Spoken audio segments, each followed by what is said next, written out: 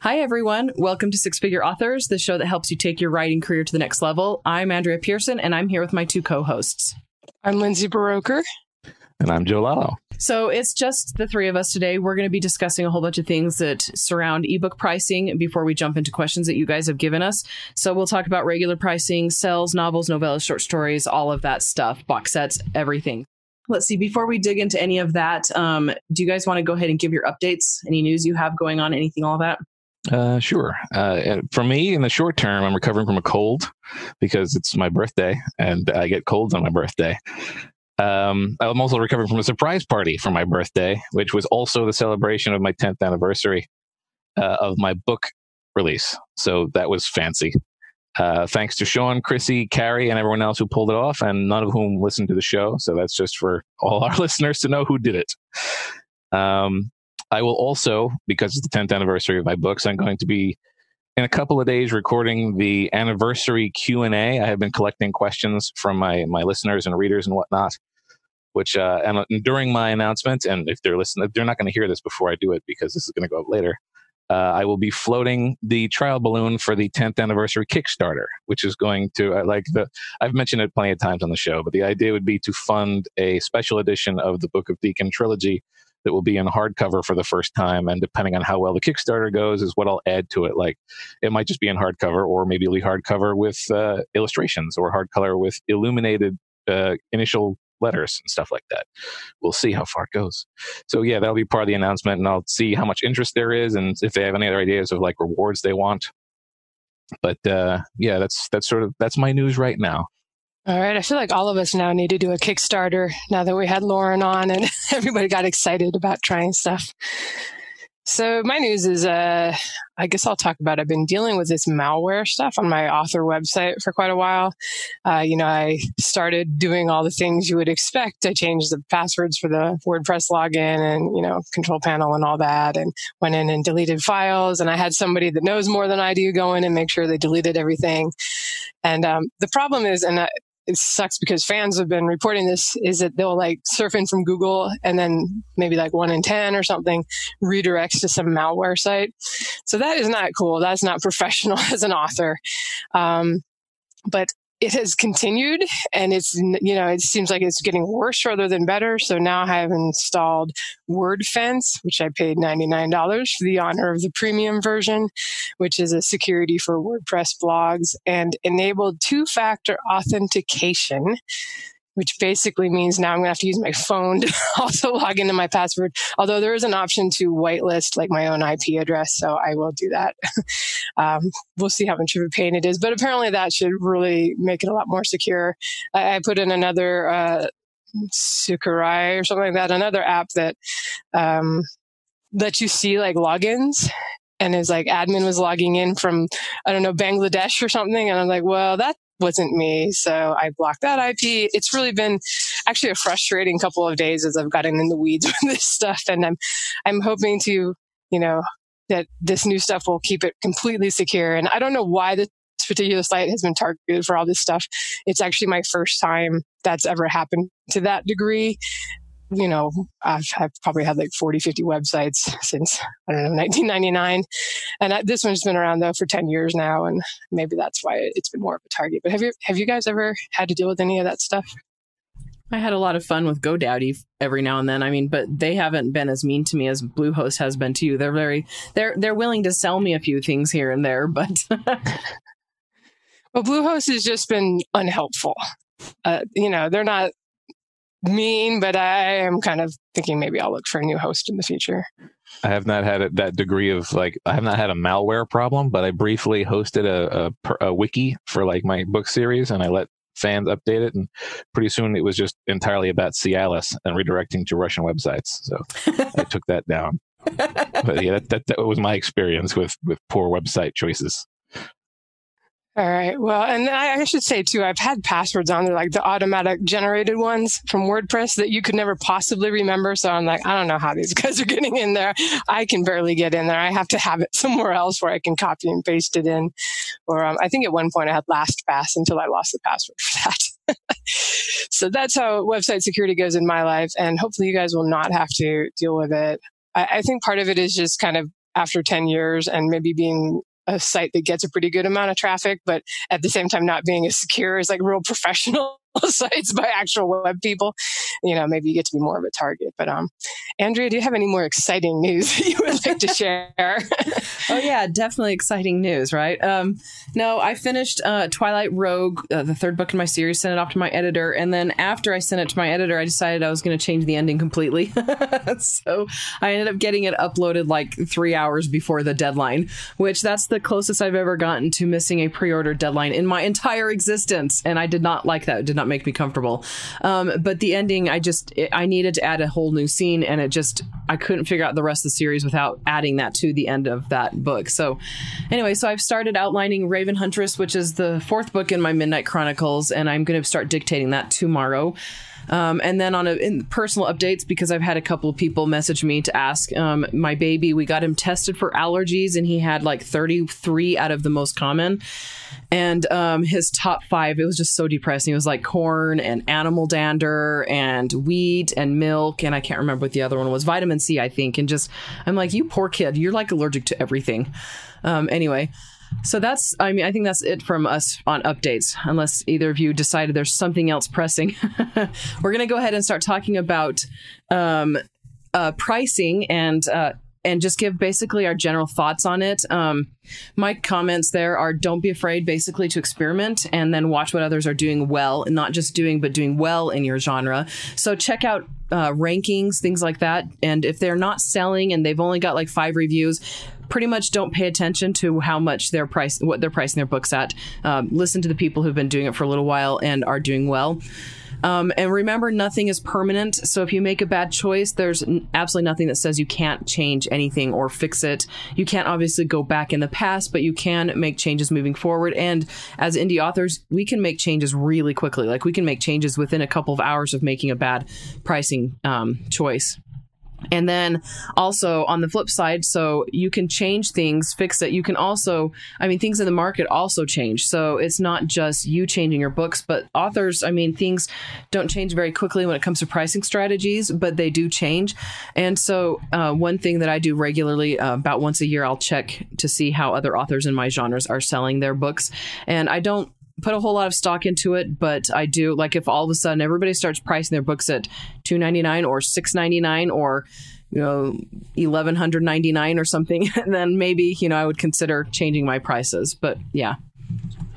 As for me, my general opinion is, and has always been, that as an indie, you have a lot more flexibility with book prices. It's one of the biggest strengths of being an indie, is you have a tremendous amount of wiggle room with how you price your book, and as Andrea said, how quickly you can change your price. So it gives you a nimbleness in terms of promotion and such that traditional doesn't have. So even if there weren't any other benefits of being an indie, just being able to fiddle with your price is a huge benefit that we have. So I really think that price is an important part of being a self-publisher. And also, like, when I talk about price too, I didn't put this in my notes, but it's worth mentioning, there's at least 3 different types of pricing that you should have in mind, because there's just the standard price that you have in most stores, but you can also do separate international pricing on a lot of stuff, and you can mess with that. And also library pricing, which is obviously in traditional has been in the news a lot lately, because traditional is really starting to gouge libraries. And that's going to create an opening for people who don't gouge libraries. So pricing is a tremendous weapon for indies. Yeah, we're going to be talking a little bit about like short story pricing, what we do for novels, box sets, sales, loss leaders, and things like that. But before we jump into that, and that was a good point, Joe, on library stuff, because I didn't actually think to add that to the notes anywhere. But they usually recommend, like the Kobo folks have recommended, you go like 3 times above your regular ebook price for pricing for the library, because they're going to buy it once and check it out, whatever, infinity times, possibly. But even if you do that, like on a $4.99 book, you go like $14.99 or $10.99, whatever you want. It's still a good deal, because the publishers are usually saying like, hey, you're going to have to pay $50 or $100 or something for the right to loan this ebook to your patrons. But before we jump into the smaller stuff, I just wanted to say my thing here is, whatever you do for pricing, you don't have to do what we say. You don't have to do what anybody else says. And don't let other people like bully you into pricing a certain way. If you spend any time out there on forums and author groups, it seems like every month someone comes along and talks about how these are devaluing their books by selling them so inexpensively, and we should all agree to price higher together. That stuff never works. Price setting never works in any industry, but you should experiment and see what's best for you and decide what's important to you. Is it important to you that your book look like a traditionally published book and be priced, $6.99, $7.99, because that's just what you want? Or is it more important? And this is what my thing is. All I really care about is the total revenue that I make from that book. And so you always have to figure out with pricing, you can price higher, but inevitably you're going to sell fewer copies. So it's kind of nice to try to find that sweet spot. Maybe it's $3.99 or $4.99 where you can still sell a lot of copies, but you're not deterring people, but you're not pricing so cheaply that you're only making like the 35% royalty. And we'll talk about some instances where maybe you do want to do 99 cents, or you may want to consider it, or even perma-free for a book one. But just don't let people bully you. Whatever you decide is best. And try not to get hung up on like, I spent a year writing this book. The value of this book is at least $6.99. The value of anything is what people will pay for it. And that's just how it is in running a business. And like I said, if you sell 2 million copies at 99 cents, who cares how many hours you spent writing it? You just put like however much money that is in the bank. Who's got the calculator? Not me. 666,000, something like that. But go ahead, Andrea, and we'll jump into the question, or not the questions, but discussion points, I guess. Yeah. So our next topic thing that we wanted to discuss about pricing was basically what we follow as a general rule. So when it comes to pricing short stories, novellas, novels, and extra long novels, which I don't have any extra long novels. So that's going to be more Joe and Lindsay. My longest book is like 90,000, but I don't consider that extra long. But for me, I keep things simple. My novels are usually priced at $3.99 or $4.99. Right now, they're all at $4.99, I believe, and I'll keep them there for a few months just to see how things go. They've been there since October. My novellas, I usually price at $2.99 and short stories at 99 cents. I don't usually sell my short stories, though. I use them as download bonuses, or I put them in my Reader Magnet box set.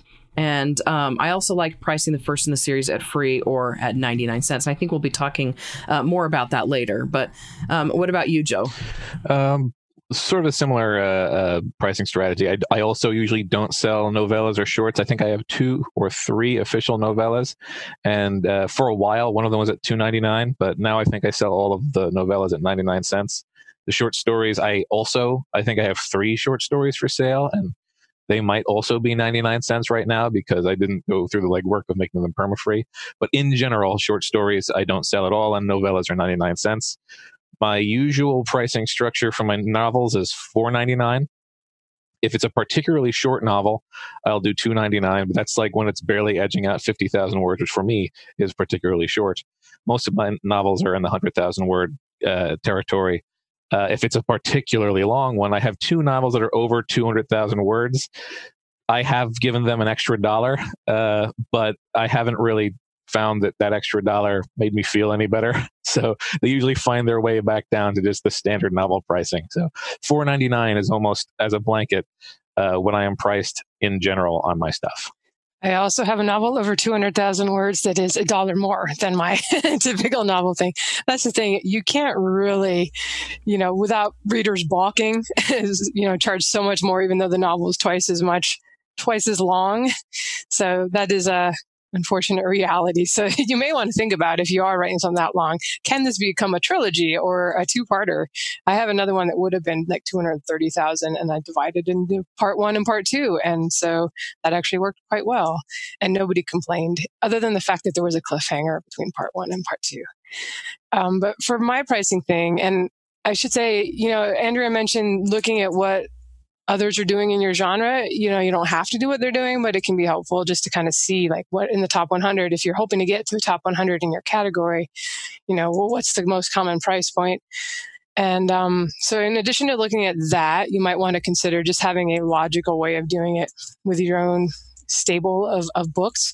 Maybe it's short stories at 99 cents, novellas at $2.99, novels at $3.99 or $4.99, extra long epic novels at $5.99. And of course you can go higher than that if you want. I've certainly seen people say they sell short stories at $2.99 and they stand by that and they get sales. So it's not that that's not possible. It's just what you feel comfortable with as a publisher. And I think too, worth considering is how frequently you publish. If you are putting out a book a month and asking $9.99 for them, that's over $100 a year from anybody that follows, all your stuff. That's one of the reasons I usually don't go above $4.99 because I do have people that buy everything I put out, and I don't want to be like, asking a huge ask, because I think that for most people are somewhat price sensitive and are going to be picking and choosing if it becomes an issue like that. If it's like, wow, I'm spending more than $100 a year on this author. I used to do more short stories and I'd sell them for 99 cents. I found that because even if you sell hundreds at 99 cents, it's sort of, as far as what you're going to make. I find it more valuable now to just use them as bonus material, free things I can entice people onto my newsletter with, or just extra things on my website. I don't do many novellas either, but $2.99. I usually want to be pretty close to like 40,000 words before I charge $2.99. That's just my feeling. At 30, I'd be maybe.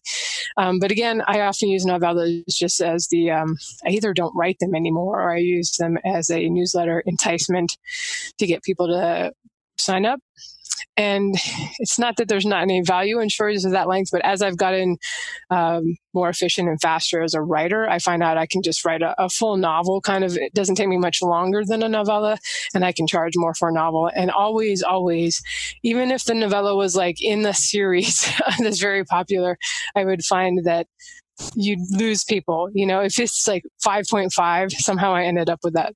With novellas at that, between book 5 and 6 in 2 different series, you just don't get as many people, or I didn't get as many people picking that up. And part of that is probably because Amazon still doesn't allow you to put that into the series and be on the series page if it's like a 5.5. At one point, there was some talk that they might start doing that, but I feel like they took that away. Like they offered you could put 0 in there, and now you can't. So for full-length novels, I did a lot at $3.99 for stuff under 80,000 words for a while. When I started my Patreon, and I had a $5 tier, and they get all the ebooks, all the novels, I decided, well, I don't want to charge them more than the book is going to be for sale on Amazon and the other stores. So I've kind of just defaulted to $4.99 now, unless it's quite a short novel. Like 60,000 words, I would lower the price and probably give it to the Patreon people for free. And that is just sort of, how I feel, my internal logic on this matter. I like to, because I think that's where you're going to lose people. Like I never had anybody complain when I went from $3.99 to $4.99 as the kind of the average. But I think if you have stuff all over the board, and it's not a book one and clearly meant to entice people in the series, then you might get a little people complaining, because I actually had that happen on accident in the UK, where like just because the price or the exchange rates changed, it ended up like because I accepted Amazon's suggestion, and then I round to 99 or 49, and the reader said, hey, the rest of the series was like at $3.99 UK, and this one is at $4.49 UK. What's going on? I'm like, oh, sorry, I'll just make it match the other ones. I hadn't realized I did that. So people notice. So think about that if you're thinking of like stair-stepping up and getting the series more expensive as it goes on, unless the books are significantly longer. It's something to think about. And one thing that we do need to note here is that we do write mainly sci-fi fantasy, the three of us. I'd like to pull on, I've got an author friend who makes quite a decent chunk of money on selling romance novellas at $2.99, and that's all she does. And there's a whole lot of authors that do that, like Western romance, they do $2.99 quite regularly on 20 to 30,000 word novellas. And so, I mean, I would say fantasy readers and sci-fi readers expect longer, and they expect it to be a certain price. They're not as forgiving, I would say, as romance readers are. I don't know. Okay, so for books you put into Kindle Unlimited, does it change anything for you for pricing? Joe, why don't you go ahead on that one?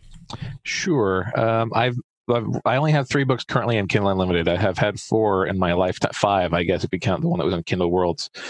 So I don't have a lot of experience with experimenting with prices in that. Technically, My KU stuff is priced higher than normal because the KU stuff is all pretty close to my low end on novels, but they're priced the same as a regular full-length novel, which might have been the case if it was wide anyway. But it's fair to say that I didn't care as much about tweaking that price because they were in KU. They haven't done that well, but that's more likely a result of a bad targeting and a weak launch than what their pricing is. So that's what I've got to add for KU. Yeah, I don't really price differently in Kindle Unlimited. It's too much to keep up with, basically trying to remember which price goes where. And when I move from Kindle Unlimited to wide, I don't want to have to think, if I just make my prices be the same across the board, it helps me keep up with everything. Yeah, so I just generally follow the same pricing strategy regardless of where the book is being sold. What about you, Lindsay? So I don't change it most of the time. There's an exception I'll get to in a second. But I've definitely noticed that, and I should say I'm someone that's always planning to go wide at some point. I'm not never permanently camped in KU. I launch new series into it and eventually I take them wide. So I kind of want everybody to get the same experience, same price. If anything, I'm going to make a discount when I take it wide because people had to wait so long for it. But I've noticed with other people who are in KU and a little more dedicated to it or just want to experiment, that they can get away with higher priced books and still sell really well as indie authors. And I feel that's because people will look at, oh, this one's $6.99 or $7.99, but I have a KU subscription, so it's free to me. And not only that, but I'm really getting my money's worth with my KU subscription because I don't have to pay that $7. So it may actually, a higher priced book may actually look more attractive to a borrower. And then because right now, as we're recording this in end of January 2020, a borrow still counts as a sale as far as figuring out sales rankings on Amazon and, whether you're going to be in those top 100 charts for your category. So if you're getting more borrows than sales, it doesn't necessarily matter as far as being in the rankings. Although we should remind you, and we talked about this on a previous episode when we were covering one of David Gaughran's talks, he mentions that the popularity lists which power the recommendation algorithms, which will actually send out emails to KU subscribers, are actually based completely on sales. So I think with rare exceptions, you'll actually find that keeping your prices a little lower, even if you're in KU, can result in more sales, which can help keep your rankings higher because you're getting free recommendations from Amazon because they're in the popularity lists. Now, if you're not selling enough for any of this to matter, you're down in the rankings, you're not in any lists, then why not price higher? It's just something maybe to think about around a launch or something. That's why 99 cents can be really powerful with a launch because you're getting all the sales and you'll still get a lot of people borrowing and you might end up, depending on the length of your book, you're probably making more on the read-throughs from those borrows. And the one time I make an exception with pricing being different in books in KU is the 2 box sets I've put together in the last year that are complete series, 5 books. If those were wide, if they were not in KU, I would never make that 99 cents. It wouldn't make any kind of sense.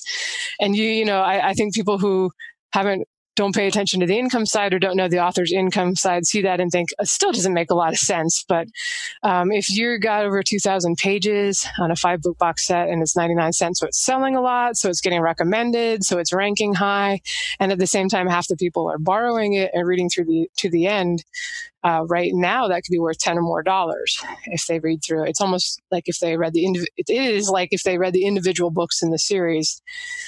So at this particular time, selling a complete trilogy or a 5-book box sets for 99 cents might make sense. And you have to, you're still going to have to pay for advertising in almost every case these days. And you can decide, am I making enough from the KU page reads to cover what I'm paying for advertising on this 99-cent book? I found it to be yes. At some point, things do tend to drop off after a while, even if you did get up in the rankings and even if you are still paying for advertising. My first box set that I did this with has been in KU now for 2 years between the original release and then this box set release. So I'm about to take that wide and I'm just going to put it up to $9.99 because I would even make it like $19.99 if I could get the 70% royalty on that. So that is my exception when I price differently for something that's in KU. Awesome. Okay, so do either of you do a different price for introductory books in a series? My 3 main series all have free series starters, and for other pseudo series, again, I don't have. Well, that's not true. I do have the Urban Fantasy KU series. I will often have the first book at like 99 cents for a while. Depends on how long it's been out. But I will, in general, either have a free or a reduced price on the first book in the series. What Joe said, even readers who love your books can hesitate at starting a new series. The only caveat here is I don't discount a book below the launch price for at least 6 months, if not a year. And we'll talk about that again a little bit later. Go ahead, Lindsay. Excuse me, I was drinking my wine. Usually it's lattes at the time we're recording our podcast, but dealing with website security issues has made it that kind of day. All right. So I've probably the last 4 or 5 launches, I've done 99 cents for book 1 and then had kind of the rapid release model with books 2 and 3 coming closely after the launch of that one. So I've had the pre-order up for at least book 2 at the time that book 1 went out. And then book 2 will be like $4.99. And that's sort of my normal price, as I was saying. And so I find with 99 cents, and the reason is, when David was talking about that, why that makes sense is because you want to also sell a lot of copies, not just get a lot of borrows, and that can help you kind of get things rolling and start getting extra visibility from the organic side. Advertising, as I said before, my favorite thing about advertising is if you can do enough of it that you're also getting organic visibility and you're not having to pay for every single purchase of each ebook that you get. And I find that with myself, because I'm not like I would have to do 99 cents. Because I've experimented with like launching at 99 cents for the first 2 weeks and then going up to full price, $3.99 or $4.99. And I found, I feel like some people can get away with that and still their book will continue to sell just as well and will become sticky on Amazon. As I've talked about before, I don't seem to be quite on target as far as what the market wants. Am I getting all the right tropes? What's popular right now? It's not something I can really do very well as a writer. So I find that at 99 cents, I get more people that are willing to try it. Maybe it's not exactly what they were hoping for. It's not a whatever Dragon Mage Academy that's killing it over there in the rankings right now as I just took a peek in the Epic Fantasy. So I feel that at 99 cents, you can get something that's a little less to market and possibly stick and be close enough to kind of stay up there at the top for a while. And I'm always willing to experiment. If the next series seems to be selling so well that I feel like it can raise the price on book 1 without losing a whole lot of rankings, I would. But I feel like a lot of people commit to doing that, and then you kind of inevitably see their sales rankings and how many units a day they're selling start to slip. And if you have other books in the series that you're hoping to get people into, it really makes sense to do a lower book 1 and get as many people as you can into your series. The more, it's just kind of simple math. If you have 70% read through and the more people you can get that read book 1 that are, obviously you don't want people that are not fans of the genre doing it, but the more you're going to make as the series goes on. So, and I will do perma-free book 1s usually on a complete series that I'm no longer going to be putting time into advertising as much, that I'm not going to be doing new installments of necessarily. The book 1 free, it's we'll talk about this actually I think in one of the questions, but it's not as effective as it used to be, but it's sort of there's no barrier for entry at that point, so people will try it. And I still find I get free downloads on those perma-free book 1s even if it's been a year or more since I've advertised that series. So that's it for me on book 1s. Yeah, that's the same for me, actually. Like, my perma-frees still do decently. I mean, like, again, not outstandingly like they used to, but I do get downloads on them still, even when I'm not promoting them regularly.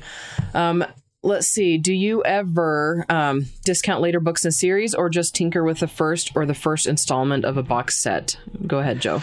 Most of my tinkering is with book 1s and box sets, but I have in the past, I think early on, I was able to get a BookBub featured thing on a book 2, which was bizarre for me.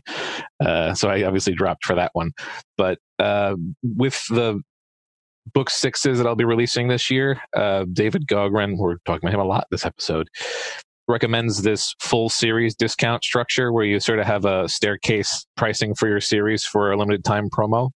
So I'm probably going to give that a shot for one or more of my major releases, and we'll see how that goes. If it doesn't work, if it works out well on the first one, I'm going to try to double or nothing on the second one. If it doesn't work out well, I might get cold feet and go back to my standard thing of just messing with the first in the series. Yeah, I very, very, very, very, very, very rarely discount later books in my series. I've never discounted most of them, actually. I'll do the first book or the first box set in a 6-book series. So that's what I generally do. I just ignore the later. I don't ignore them, but I'm kind of trying to train readers to download at full price, especially later book in the series. And I do discount my box sets, but I have more than one of those for almost all my series. And so I'll do like a discount on books 1 through 3, but not on books 4 through 6. I sometimes have in the past, but it's usually been around the time of running a BookBub. And it's been a long time since I've done that. But yeah, so the first 3 books in those series will get treated, we'll get that discount treatment, but not later and not individually.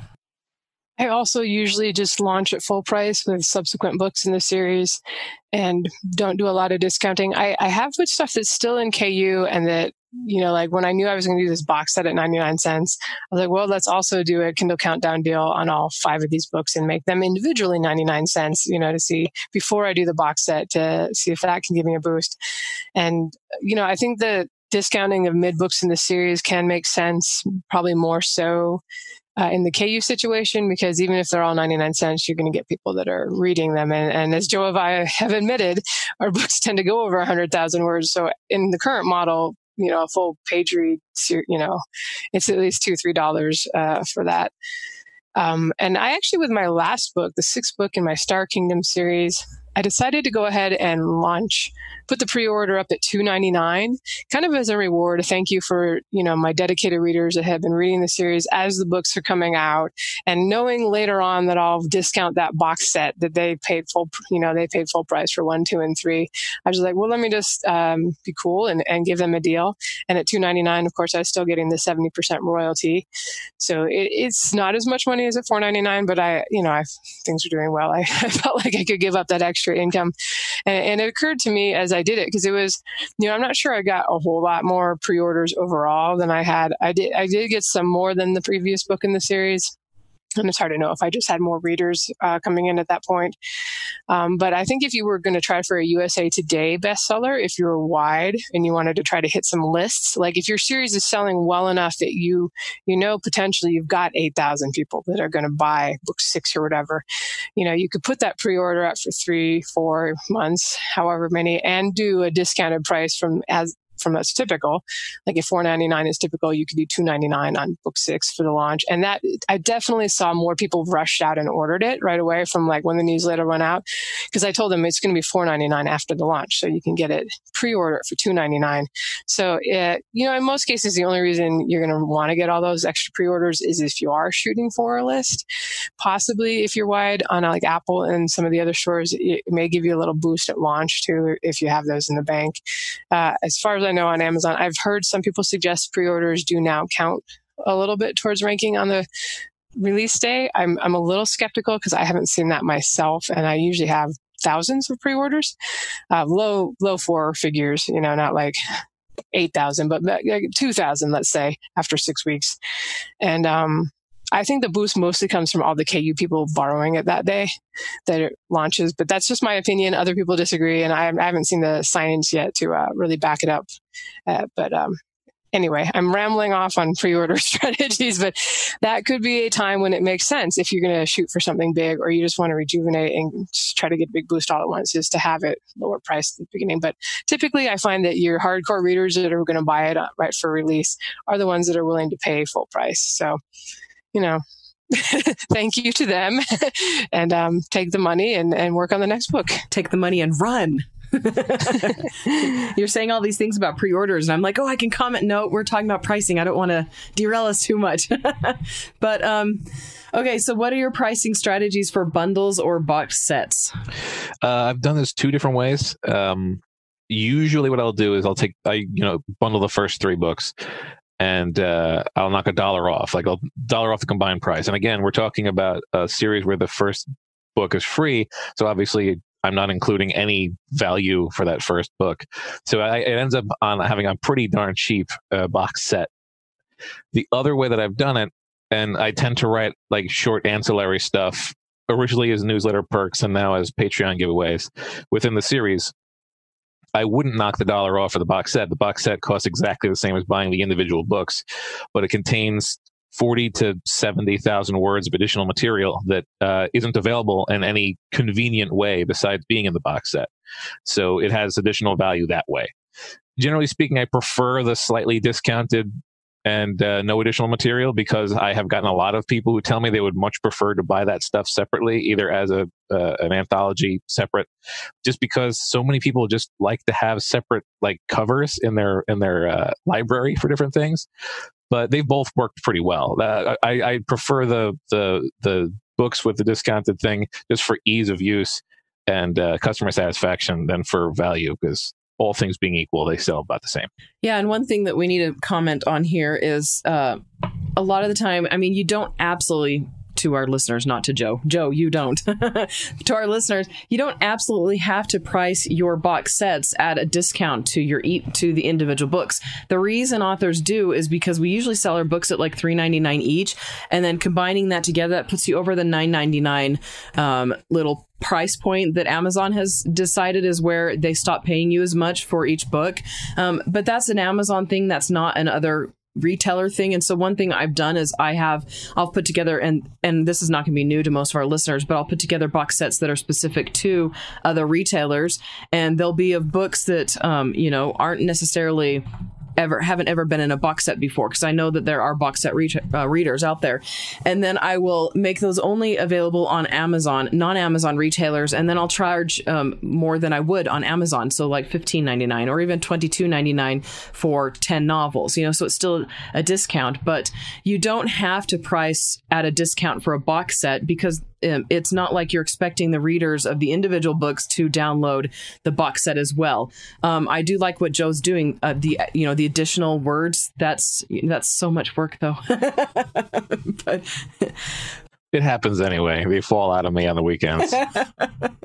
Joe's like, I write, and I'm like, I just try to sleep when the kids are sleeping. And but yeah, so I do price box sets at $9.99 across the board almost entirely. I do have one box set that is currently perma-free, and I almost always have one box set that's perma-free, because right now it's my Kalenia Chronicles, and that series doesn't sell as well as my other books, and so I might as well have it be perma-free, because it gets people into the series, and then I do make more money on it while it's perma-free. But my other series where I have that first box be a perma-free, there's 10 books in the series, and so it makes me more money. It's not like it's losing me any money. I also start out, usually it ends up being around $9.99 for a box set of like books 1 through 3 in a series that's going to go longer. I did the 5-book box sets and the 2 short series where 5 was all that it was, because that would be kind of weird to do a trilogy and then a duology. And I usually, same as Joe, I might discount it $1 just to make it, because I will get some people that will buy the box set that, because I did a different blurb and a different cover, maybe it hit some people that didn't originally get grabbed by the book 1. And I'm actually finding I can make AMS ads work on a $9.99 box set. Like, I earn enough from that I come out ahead. I can't get a lot of clicks because they see $9.99, and it's going to be like a special reader that's going to consider buying it at $9.99. But that is sort of the one price point I've tried. Obviously with my 99-cent stuff, I'm losing money on Amazon ads, but losing money on one book, but they go on to read the next books in the series. I will say that I don't mind discounting it a little bit, because I find that people, once they read 3 books in the series, they're pretty locked in. Whereas after book 1, the read-through rate from 1 to 2 is not going to be as high as from like 3 to 4. So I find that the read-through from, even when it's a discounted box set, tends to be quite high. I've had a couple of series where book 3 also happened to be kind of a cliffhanger, not a serious, completely broken story. Like, I always have a complete arc in the story, usually always have. But so I found that, like in my Dragon Blood series, book 1, I've mentioned before that I didn't intend to make that a series. And so it was a complete standalone fantasy romance. And then I was like, oh, let's do more. But it didn't lead people into book 2 as neatly as something with a less complete story would have. So I found that when I did 1, 2, 3 in a box set, book 3 happened to be kind of like the beginning of a new arc that went from 3, 4, 5. So that actually worked a lot better to get people sucked into the series. And I feel that just in general, if they read 3 books, there's like less question mark. They've bought 3 books, they're going to probably continue on. Whereas if they read 1, they're like, well, I have to decide. Do I want, especially when you do 99 cents and jump to $4.99, that's a little bit of a, possible friction point. They're like, well, if they're really into it, they won't blink, they'll buy it. But if they're like, well, it was okay, maybe, anyway. Rambly. That's why I liked box sets. And that's my pricing points. And I will do 99 cents if I can get a BookBub ad. And that's generally about the only reason I would drop it to 99 cents. If it's an older series that's been out like 4 or 5 years, I'm kind of like Andrea. I have one it's not really perma-free, but it's been free so long. I usually have it free like for a long chunk because this is my Dragon Blood box set again. That one seems to get a lot of downloads anyway when it's free. So even outside of doing promos. And then I'll usually bump it up to like $4.99 or $5.99, and then hold it for 3 or 4 months and apply for a BookBub, like if it's been a year. And I've had pretty good luck getting them on those box sets, whereas I don't have a good track record anymore with BookBub on getting them in individual books. All right, I guess I rambled off topic and on. Okay, so we're going to discuss one more little bit about price, and then we're going to go into listener questions. I think we'll start with just 2 or 3 listener questions, see how far that gets us, and then take them one at a time, if that sounds good with the 2 of you. And they both nodded. So for those who are not watching. Okay, so for sales or discounts, at what point does it make sense to drop the price? Assuming you don't want to, basically irk readers who bought at full price. In my case, just because I jump between series, and therefore I've been sort of on an annual release cycle for my main series. I don't usually drop the price on a book until I have the next book out in the series, and that next book usually comes the following year. So I feel like anyone who's interested in reading book 4 will have already purchased book 4 by the time book 5 comes out, if it came out a year later. So then if I'm going to do a price drop of any kind, it'll happen then. But again, frequently, the only thing that gets any price drop at all is book 1, which will then be, 2 years, 3 years, 4 years old by the time the new books are coming out. So price drops come around the releases of new books and on 1-year intervals. Yeah, that's that's pretty close to how I do things, though I don't jump between series, so it basically comes out to the same answer. I usually wait at least 6 months, but usually a year.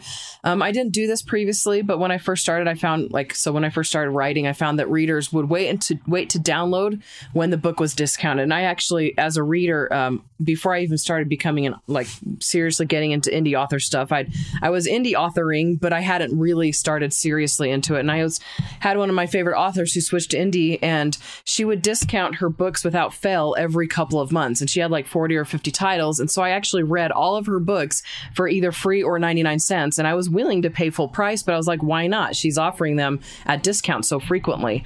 And so, you don't want to punish readers who buy at full price. And so if you release at full price, keep it at full price for a while until the majority of your current readers have downloaded, and then consider dropping the price on it for a little while. Right. A lot of these voracious readers are understandably price conscious, because if you're reading a book a day and that's $5 a piece, that's going to be tough. And of course, there's a reason why a lot of these folks do the Kindle Unlimited subscription or do a lot from the library.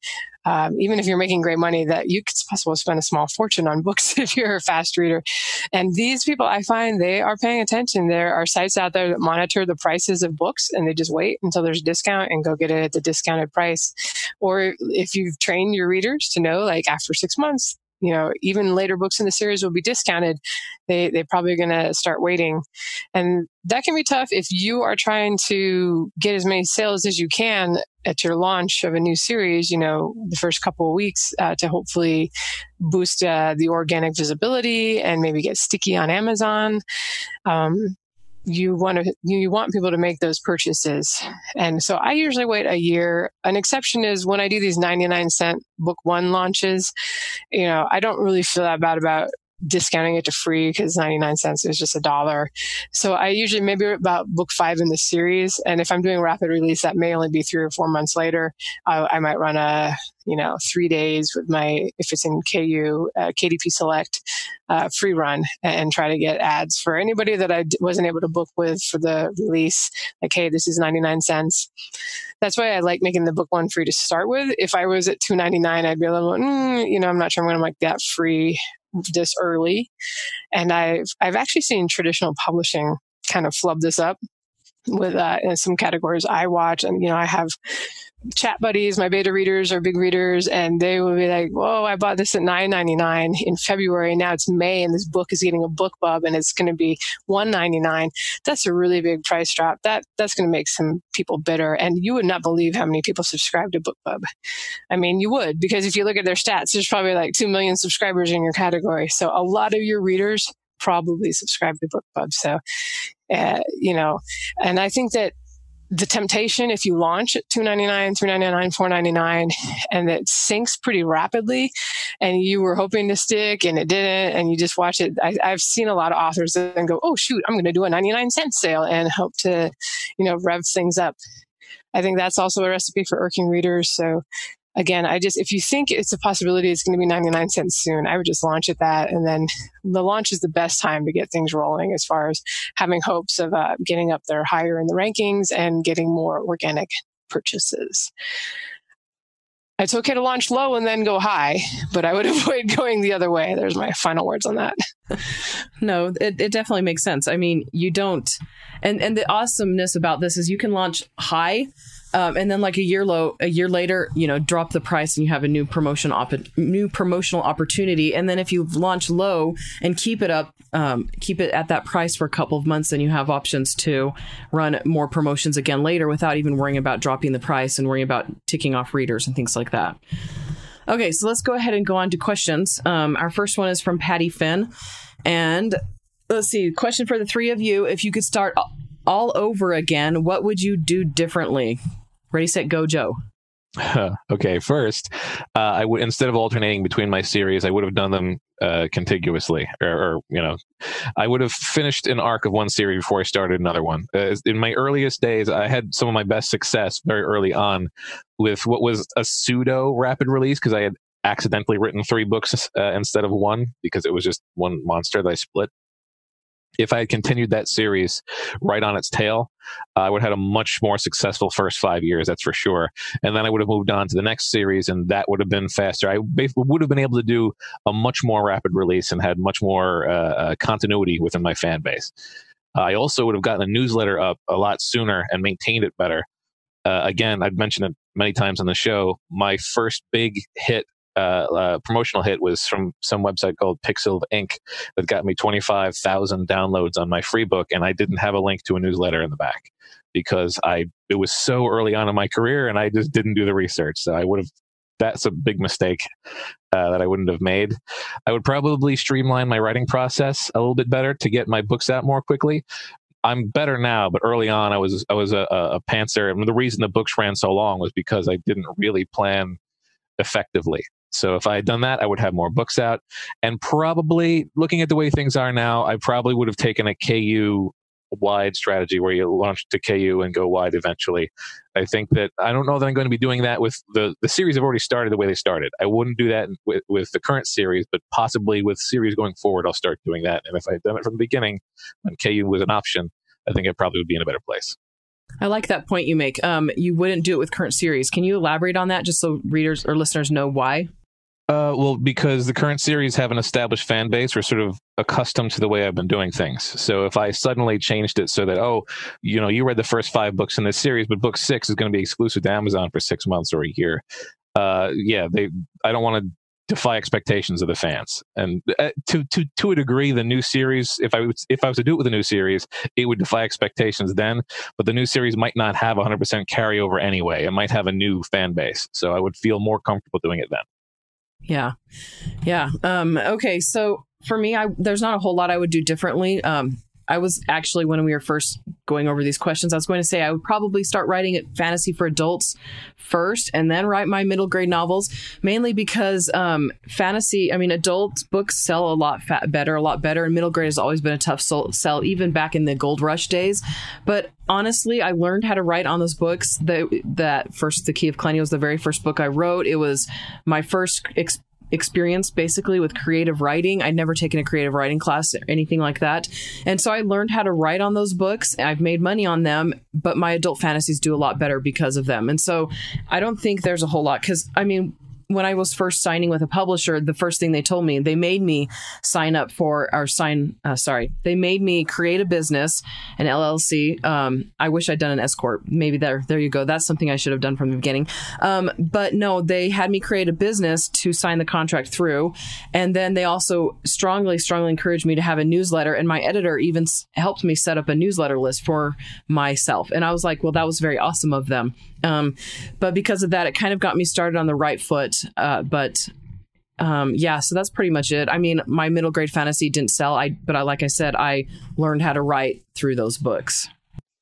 The first thing I published was a anthology, a collection of middle grade short stories, the Goblin Brothers Adventures. They are still on Amazon. I think I sell 8 a month or something, from the diehard fans that are going back and looking all through the old stuff. And I am so relieved that I didn't stop there, because I also had a novel that I had been querying. So I was I wasn't fully committed yet to self-publishing those, but I was the more I got excited about it, I'm no, I'm just going to self-publish it. And so I published the novel, and that I found, anthologies are a tough sell. Middle grade is a tough sell in ebooks. So I would have my self-publishing career would have been dreadfully short and an utter failure if I had just stopped there. So I just thought I would comment on that, since you also found middle grade ebooks are tough to sell. And every now and then I've run into people that do well, and they're usually doing a lot of school visits and that kind of thing, and selling the paperbacks kind of to parents. But in general, I'm pretty comfortable with the path I've taken. If I was starting again and I knew I had to make money as soon as possible, I would focus on one genre, write the series, if not completely to market, since that doesn't seem to be really my thing. Maybe I'd pick from, here's my 3 ideas, pick something that's closest that, in epic fantasy, the dragon stuff is always done really well for me, even when it's really not to market or to trope or anything like that. They're very steampunk meets dragons in a made-up world, which is not super popular for any of that stuff. But dragons alone were enough of a trope in epic fantasy that seemed to really give those a boost. And that series has been, if not my biggest earner, the last time I looked, it was my biggest earner of all time. And never was it in KDP Select and KU. But overall, pretty comfortable. The thing I did not get squared away early enough is the business side of it. Because I was just I can't, it's not going to be this much money every year. I was kind of I broke 100,000 the first time. I was well, that's not going to last. Nobody makes that much from selling 399 books. And so I really had that attitude for many years. I was well, it won't last. So I'm not going to bank on this. And I was just doing my self-employed taxes with TurboTax for a long time. And then the longer you go, the harder it is when you do take you to an accountant and try to switch over. So that's one thing I wish I had gotten squared away earlier on. It just would have been a lot less difficult when I finally did it. And I still think things won't last as well as they are these days. I always, if you plan for the glass half empty, you're never going to be disappointed. So, hey, there you go. That's awesome. Lindsay's dang it, I'm making $5 billion. It's not going to last. All right. Okay. So the next question is from Celine Jean. I'm not Jean. I don't know if it's a nickname or a name or whatever, but sorry about that. Okay. So her question is it better to have a really long/deep series, say 15 books or more, because that then increases read-through value and therefore ROI on any advertising of book 1? Or is it better to divide it into smaller series to have more points of entry for new readers? And then continuing, she says, it looks like Andrea and Lindsay, you both split off split off spin-offs as their own series rather than keeping it all as one huge series. So I'm guessing you're both proponents of more points of entry. But then I'm also thinking of the counterexample of Bella Forrest with her enormous 84-book Shade of Vampire series. Would be great to hear what the three of you think of both options. And I'm going to say right now, I see Lindsay's dog. Sorry, totally got distracted there by the dog. I'm going to say right now, Bella Forrest is a complete outlier. She is such an outlier. It's not even funny. She's the only author I can name who has that many books in one series. And my advice here is to find multiple examples of authors in your genre who have tons of books in one series, and then basically take the average of what they do and see if it would work for you. So how do all of those different authors handle the series? How many entry points do they have? Do the covers all match? How do they handle newsletters and releases? So, and then basically, like I said, take all of that, write it all down, and then figure out what would work best for your business plan and for your goals, where you want to go. And then don't base your business on outliers. I know a lot of authors who do it the way I do. So I've got my 10-book series, and then I've got, 3 or 4 series that basically tie into that series. And that definitely works, obviously, because there's so many people who are doing that. But I mean, I do know that there are authors who have a big series out there, not as big as Bella's, 84 books.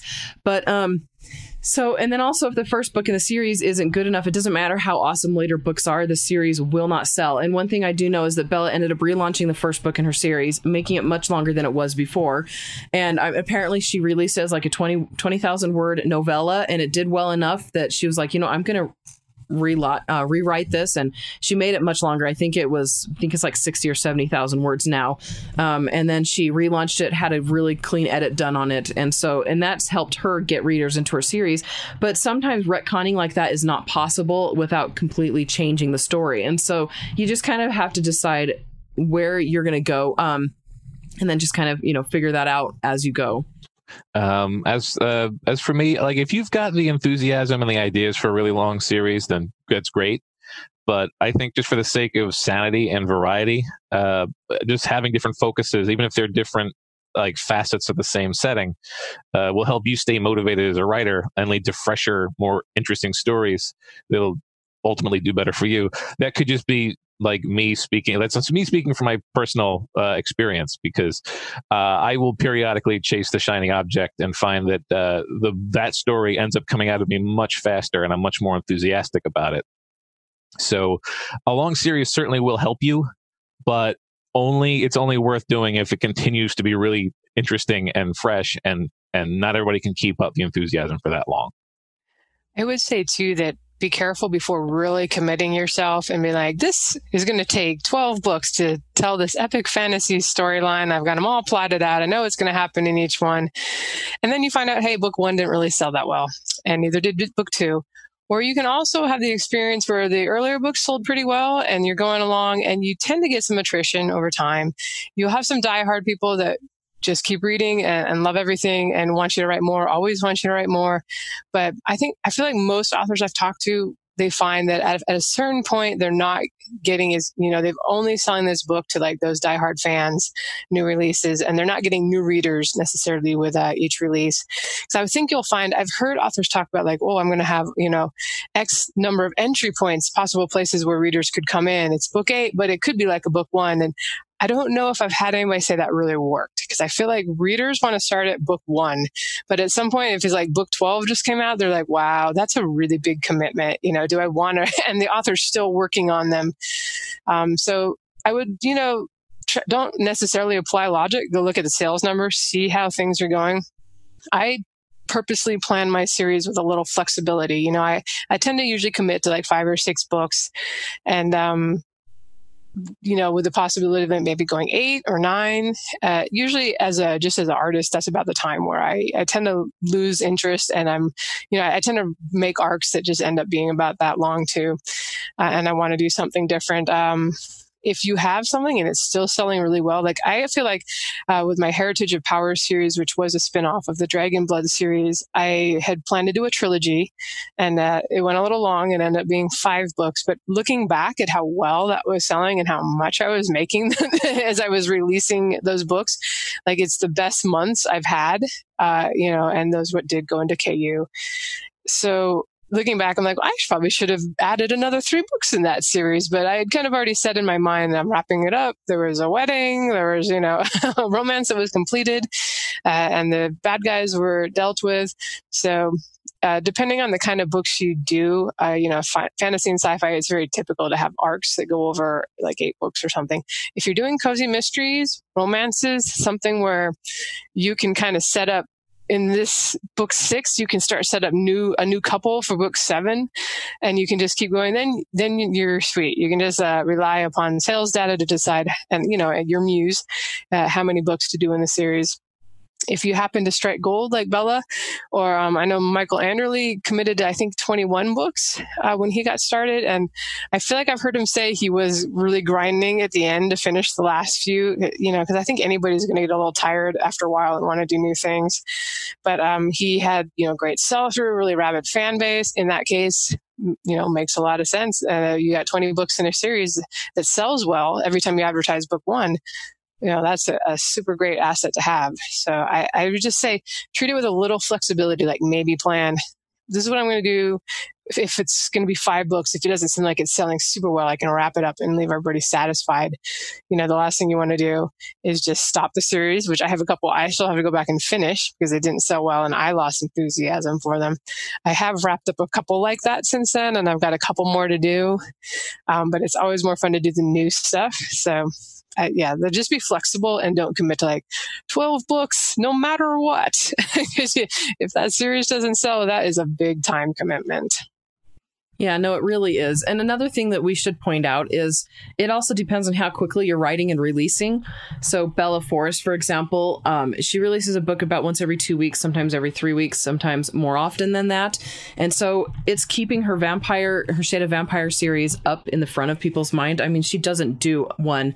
She'll hop between different series and everything, but because she's releasing so quickly, it doesn't matter.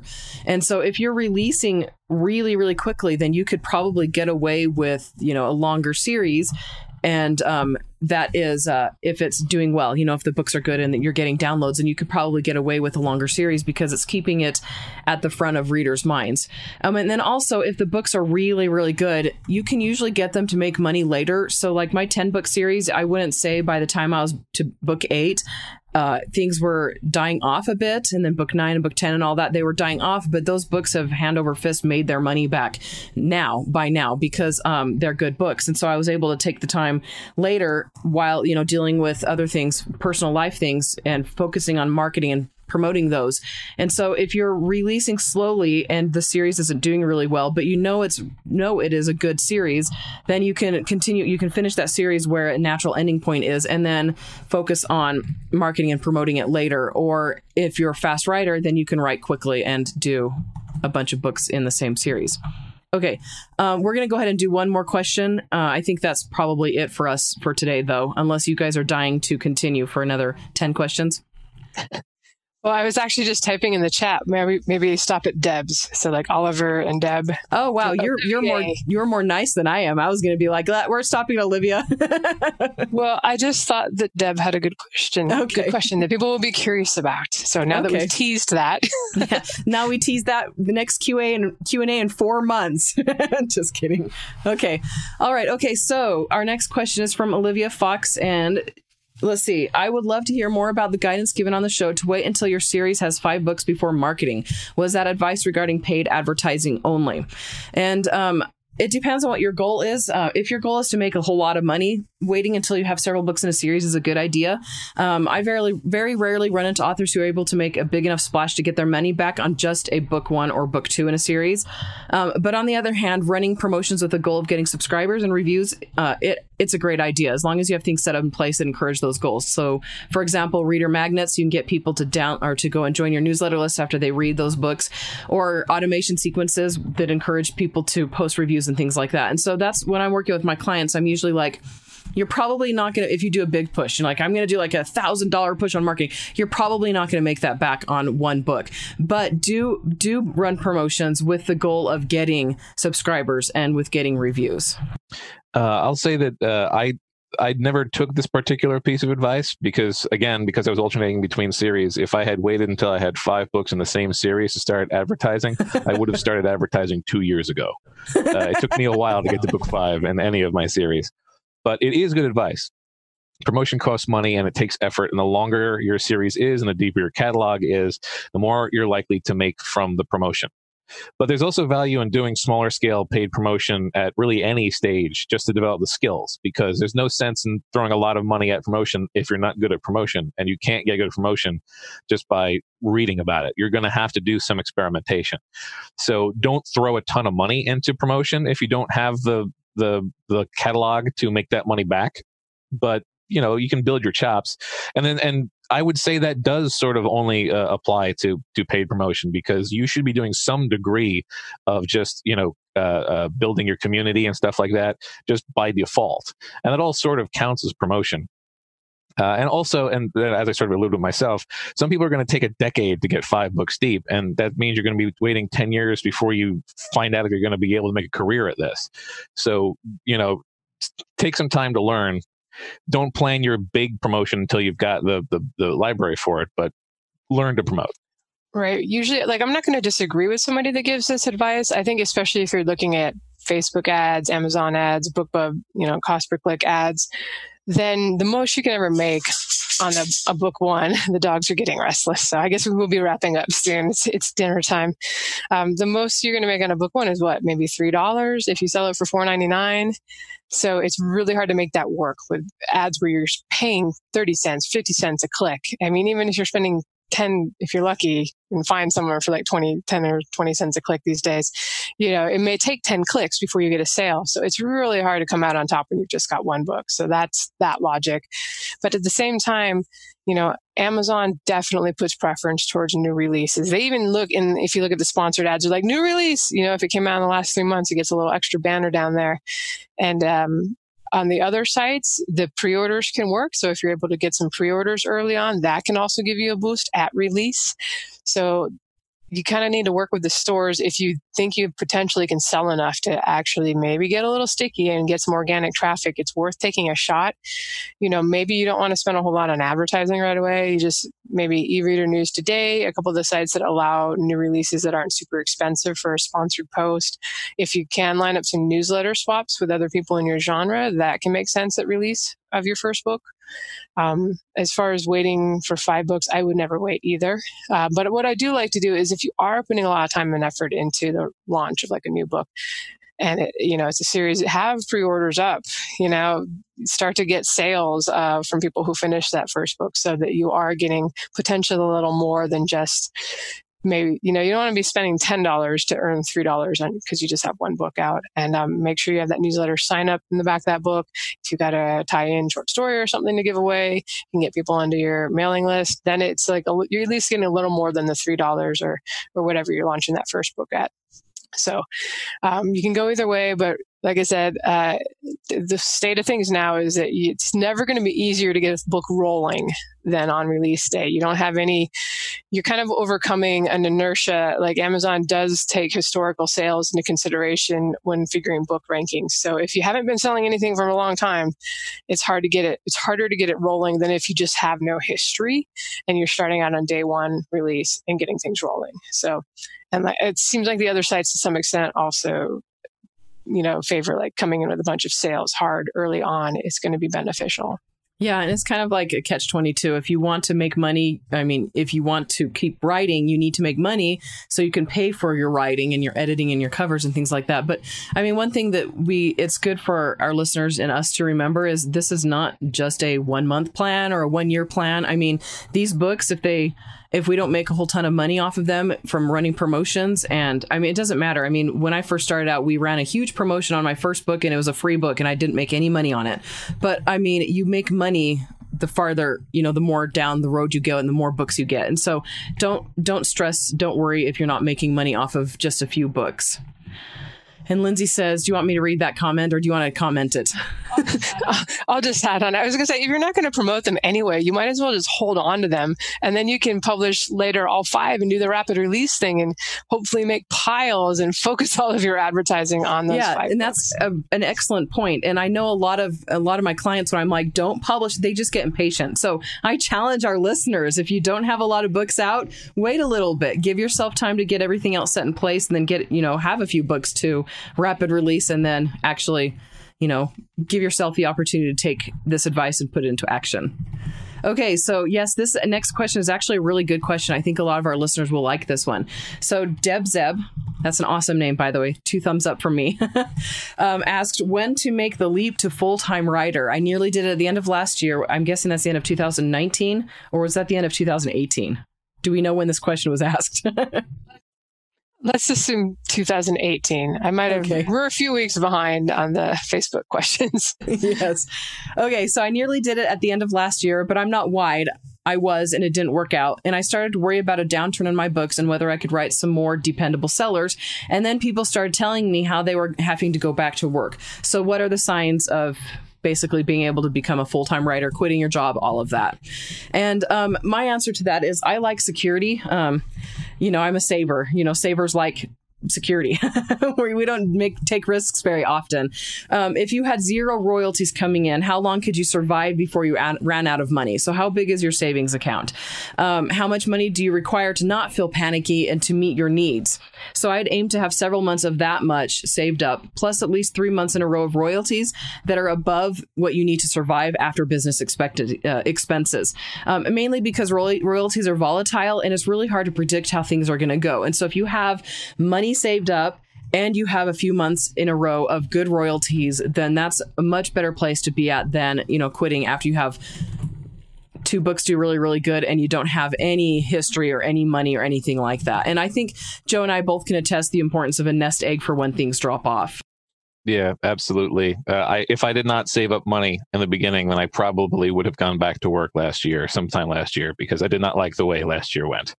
But I had the benefit of a good job and 2 solid years of reliable sales before I even considered taking it full time. Basically, once I was making more money off of my books than my day job is when it became pretty clear I should probably be focusing on the books.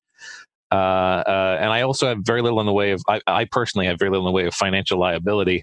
I don't really have a family and I live with other people, so the expenses are very low. So that helps make the decision as well.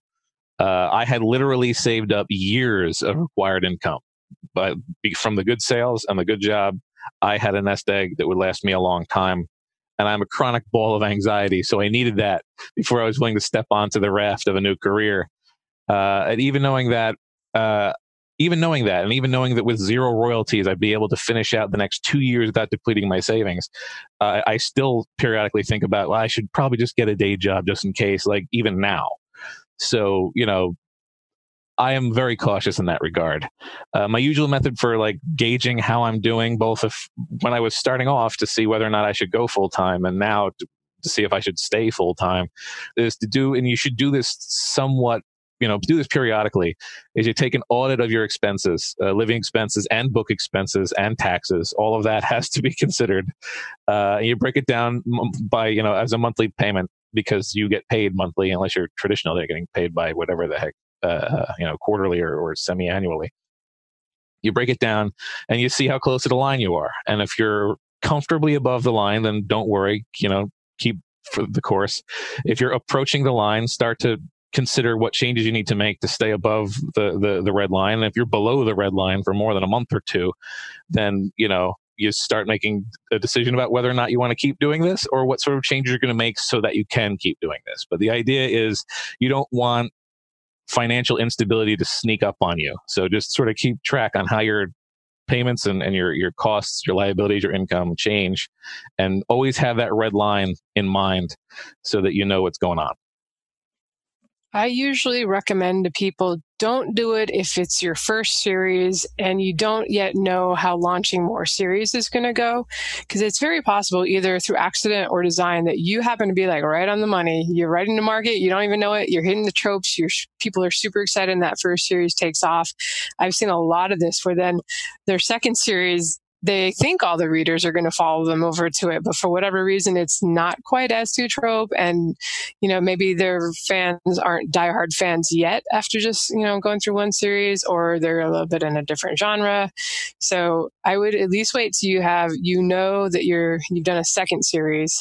And this is hard for those people out there. I apologize for anybody who writes one-offs. That's a tough thing, but make sure you kind of establish your brand and you have people that will follow you over and buy anything you write, because that's not always the case.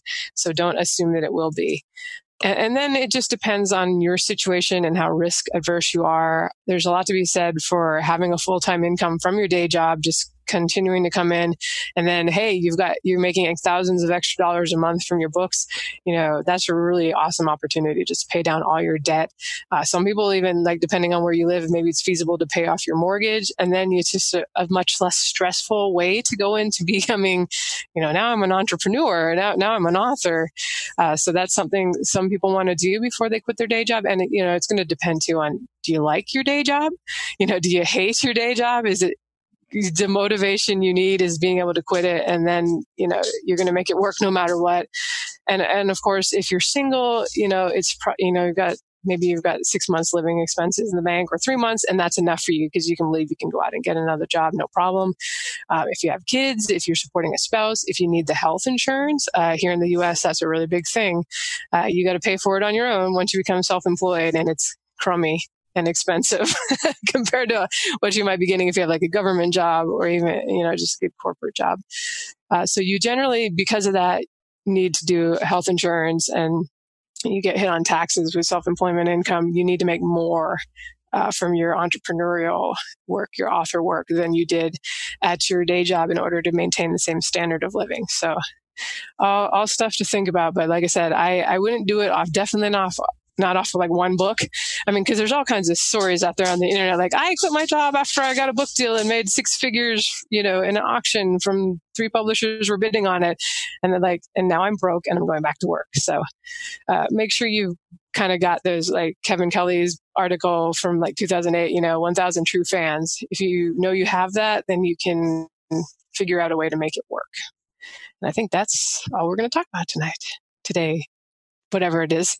Yeah. And I was going to say really quickly, don't forget other sources of income. You have a book, you can find other ways to make money off of that book, like merchandising. And I mean, my husband and I figured out, this is actually something you do. Go to Hobby Lobby and buy some resin and make little, we did these little keys that go with my books, and we sell them for $5 and they take 20 cents each to make. And we've made some really actually decent cash money to pay for medical bills with that kind of thing. And so, your books, there's so many options and so many ways that you can make money just off of your books. And so, yeah. Anyway, sorry. No, and it's true. If you kind of develop that entrepreneurial mindset too, that goes a long ways in helping. I don't think I could get a job if I went out there today, because I was in the Army, and then I went to school, and then by then I was working for myself. So I didn't quit a job. I just transitioned from one kind of self-employment to another. But I feel like there are other things I could do if I had to. Maybe I start this self-publishing podcast and start making courses and sell things to authors. I don't know.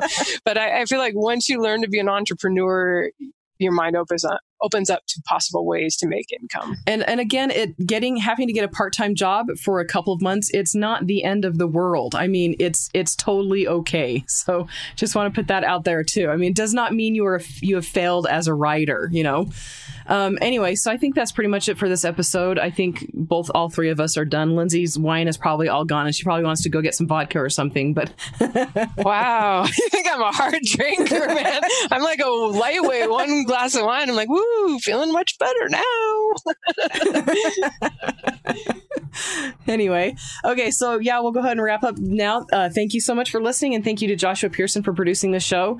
If you have time, please leave a review on iTunes, Stitcher, and Google Podcasts, basically wherever you listen. And we really appreciate those of you who have posted reviews already. We had quite a few of those come in, and very, very appreciative of that. And then also come join our listeners only group on Facebook. Search for Six Figure Authors. And then we've also got those links in the show notes. And I think that's pretty much it for today. So we will go ahead and say goodbye. Bye-bye. So long, everybody.